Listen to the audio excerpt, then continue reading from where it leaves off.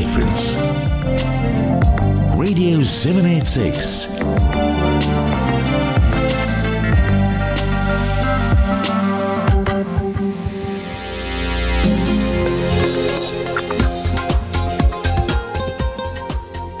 Welcome back to Community Pulse on Radio 786 on 100.4 FM. It's gone after 11 o'clock. It's time for today's edition of Dhikrullah.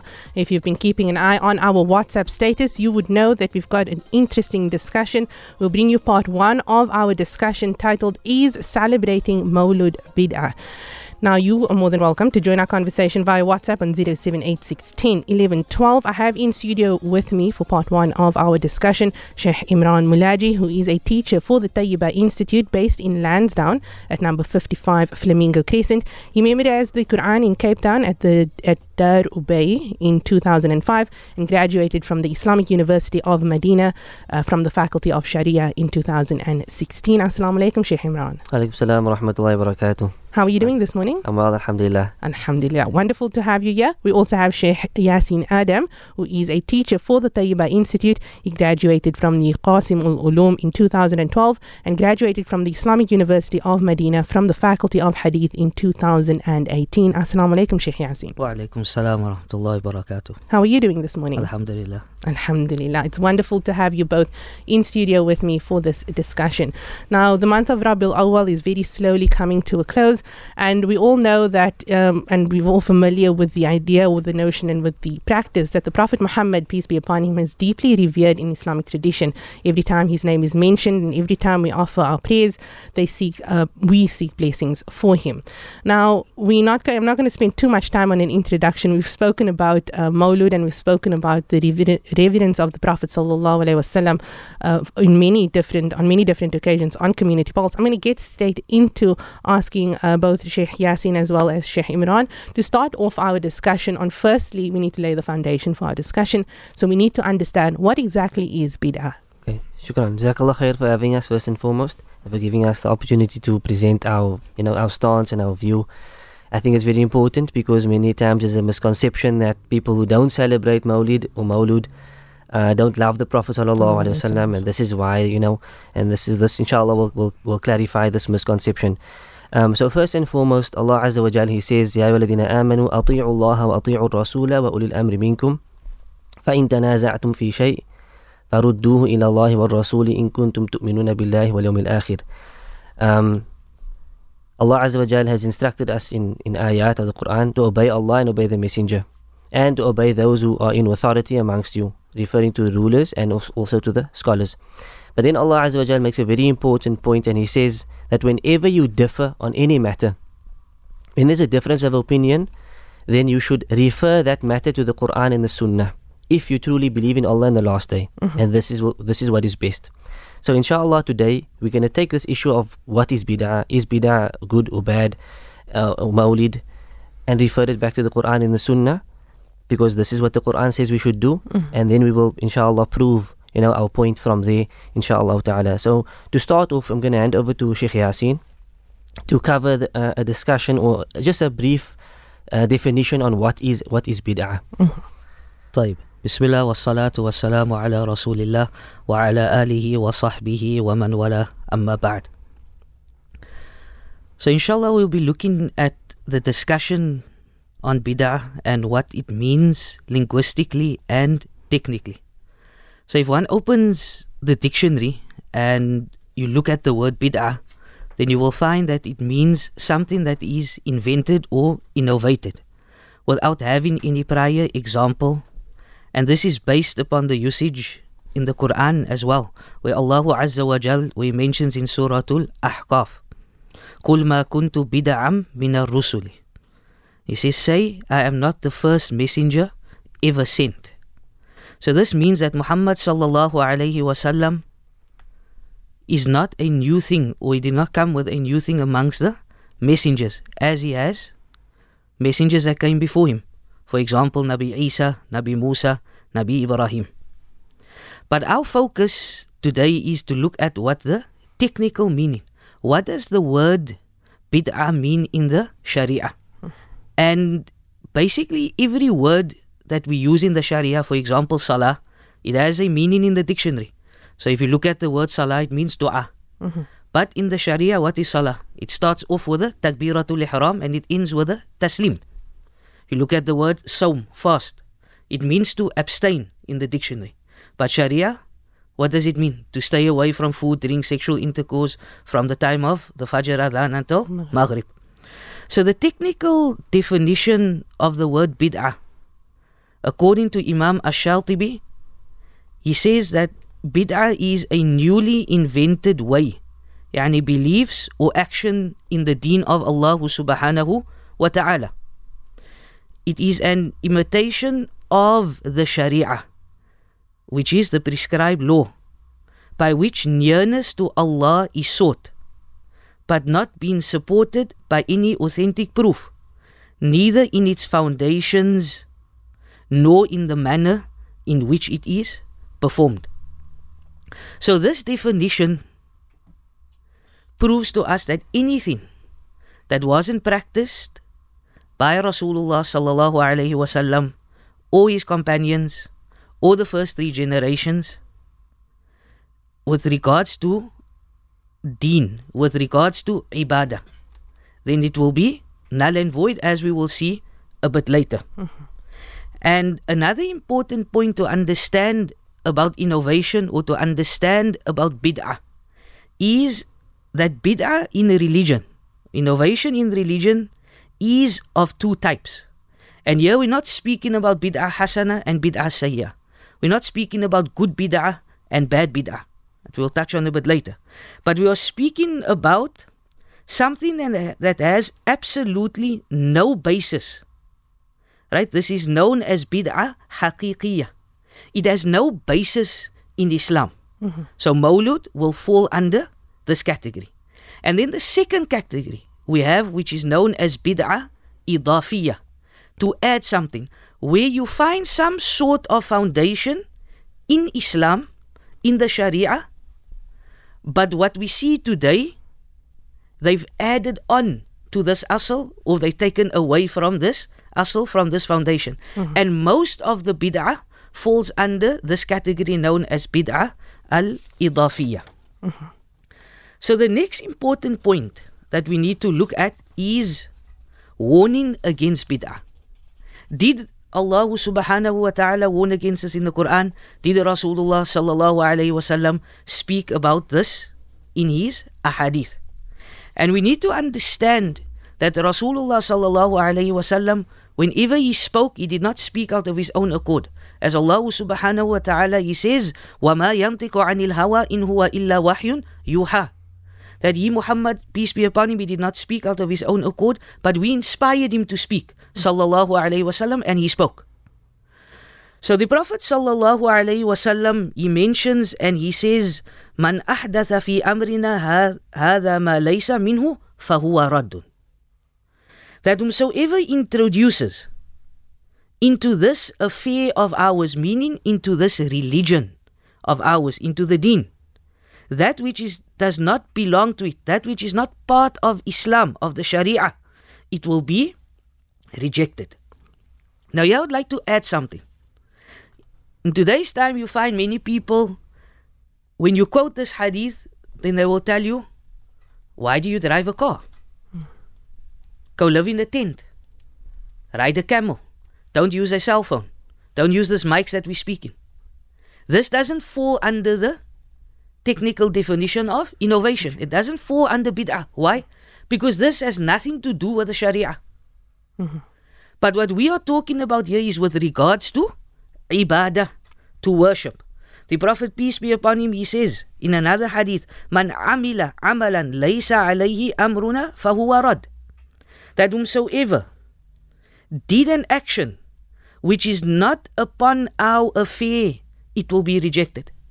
So many of the ulama under this hadith, they also explain that if someone comes to you and they say, but I didn't introduce it, I'm just following what I saw, for example, my father do, my grandfather, right? This still doesn't mean that he can do it, because it will be rejected. Allah subhanahu wa ta'ala, he mentions, and most of our listeners, we know Surah Al-Mulk, we know Surah Tabarak. Allah subhanahu wa ta'ala, He says, لِيَبْلُوَكُمْ أَيُّكُمْ أَحْسَنُ عَمَلًا. Now here Allah subhanahu wa ta'ala, He says, in order to test which of you are the best in deeds. So Allah Azza wa Jal, He does not say أَكْثَرُ عَمَلًا. He does not say the most deeds, but He says أحسن, the best of deeds. And here we find, subhanallah, and we always go back to, and we try to go back to the first 3 generations of Islam. The Prophet sallallahu alaihi wasallam, he said, خَيْرُ النَّاسِ قَرْنِي وَخَيْرُ أُمَّتِي قَرْنِي ثُمَّ الَّذِينَ يَلُونَهُمْ ثُمَّ الَّذِينَ يَلُونَهُمْ ثُمَّ الَّذِينَ يَلُونَهُمْ. That the best generation is my generation, the Sahaba. And then those after them, the Tabi'een. And those after them, the Atba'u Tabi'een. They are the best. So if you want to take your deen, where do you go? You go back to the Quran, you go back to the Sunnah, and you go back to their understanding of Islam. So if you see, Fudail ibn Iyad, he says with regards to Ahsanu Amala, who will be most sincere and most correct in deeds. So they said, Oh Abu Ali, what does most sincere and most correct mean? He said, if the deed is sincere, but it is not correct. So listen carefully. If the deed is sincere, but it is not correct, it will not be accepted by Allah Azza wa Jal. And if it is correct, so the deed is correct, but there's no ikhlas, there's no sincerity, then this too will not be accepted by Allah. So we need the deed to be correct, and we need to have ikhlas. And this is for any type of worship, any ibadah. Whether it's your salah, your sawm, your adhkar, your reciting of Quran, your studying of deen. It must have 2 ingredients. Number 1, sincerity for the sake of Allah, ikhlas. And number 2, mutaba'ati li Rasulillah sallallahu alayhi wasallam. It must be in conformity with Rasulullah sallallahu alayhi wasallam. And a question that comes up, this is my last point before I hand over to Sheikh Imran. A question that always comes up is that, can I make salah how I want to make salah? And everyone will say no. Why? Because the Prophet said, Sallu kama ra'aytumuni usalli. Make salah as if you have seen me make salah. If I go for Hajj or for Umrah, can I make tawaf 9 times? The answer is no. Why? Because the Prophet sallallahu alaihi wasallam, he said, "Khudhu anni manasikakum." He said, take from me your rituals. But when it comes to other forms of ibadah, like adhkar, like dua, which is also ibadah, worship, now we want to add things on. So from here on, I hand over to Sheikh Imran, and he can expound further. Another hadith that warns us against innovation is the famous hadith of Irbad ibn Sariyah radiallahu anhu, where he said that the Messenger of Allah sallallahu alayhi wasallam, he gave us a sermon which our hearts were filled with fear, which caused our hearts to be filled with fear, and our tears overflowed from our eyes. So we said, "Oh Messenger of Allah, this is like a farewell sermon." So I advised us. And so he said, I advise you to have taqwa of Allah and to listen and to obey your leader, even if a slave were to become your leader. And then he said, indeed, he among you who lives long will see great controversy, which is what we are seeing today, lots of ikhtilaf. So you must keep to my sunnah and to the sunnah of the khulafa ur-rashideen. Now this is the answer. What should we do in this ikhtilaf? The Prophet is telling us what to do. Number 1, hold on to the sunnah. Hold on to the sunnah and hold on to the way of the Sahaba, especially the Khulafa ur-Rashidin. And then he said, cling to it stubbornly, meaning he literally used the words, Addu alayha bin nawajid, bite onto this path with your molar teeth. Because there's going to be challenges, there's going to be opinions, but you need to hold on to this path. This is your path of safety. This is the path that's going to save you. And then he gave us a warning. Iyyakum wa muhdathatul umur. He said, beware of newly invented matters.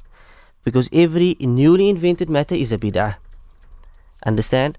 So what does this hadith teach us? This is extremely powerful hadith. This is a farewell sermon. When you give somebody your farewell advice, your child, you give him the most important of advice. Secondly, the Prophet's telling us, as you live, you are going to see more and more ikhtilaf. How do you save yourself? stick to the sunnah and don't go beyond the sunnah. Thirdly, what's going to cause the ikhtilaf? What's going to cause the differences of opinion? What's going to cause the splitting of the ummah? Beware of the newly invented matters. It's bid'ah. It's when people bring new matters into the religion, whether it's belief or action, that's going to now create differences.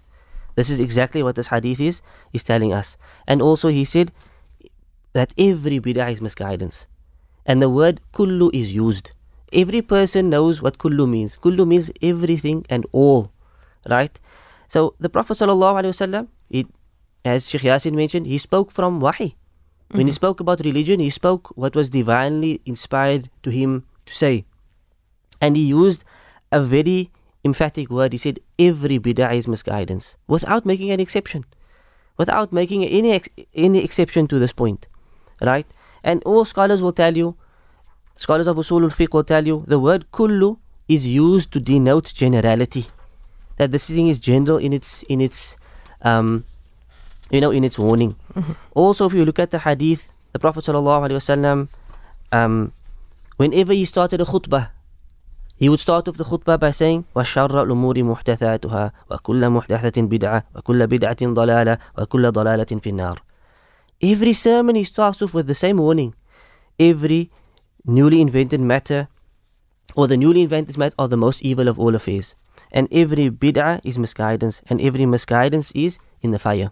As if to emphasize the message that this is something you need to be extremely wary of. Now, there is so much evidences that we can quote. Wallahi, these ayat, these ahadith that we have here, but our time is already up. I think what we need to do is, we basically need to jump. I wanted to mention statements of Sahaba, how they approached bid'ah. I wanted to mention statements of A'imma, Imam Abu Hanifa, Imam Shafi'i, Imam Ahmad, Imam Malik, and other than them. If there's one thing I want to mention, then Abdullah ibn Umar, the son of Umar ibn Khattab, radiallahu anhuma, he said, every bid'ah is misguidance, even if the people see it as something good. وَإِن رَآهَا النَّاسُ حَسَنًا. If the people say it's good, you should still know what? That it's still misguidance. Hudhayfa ibn Yaman, radiallahu anhu, he said that every act of worship which the companions did not do not do it. Right? This was their approach to bid'ah. And I'm just going to really run through this point. There's a hadith where a man stood on the mimbar giving a khutbah. This hadith in Sahih Muslim, and he's making dua. This was a minister who came later on. And there were Sahaba who were still alive, and as he's making dua, he raises his hands. He raised his hands making dua. The Sahaba rebuked him for this and saying, how evil are these hands? Because we only saw the Prophet ﷺ pointing with his finger. So, see how strict they were. This is not the sunnah, you shouldn't do it.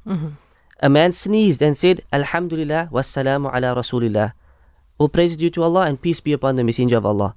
Abdullah ibn Umar stood up and said to him, we all, praise Allah and send salawat upon the Prophet. But in this instance, we were not instructed to say that, so don't say that. Say Alhamdulillah ala kulli hal. Because after you sneeze, that's not the sunnah, so don't do it. And so this was the way of the Sahaba. They were extremely strict.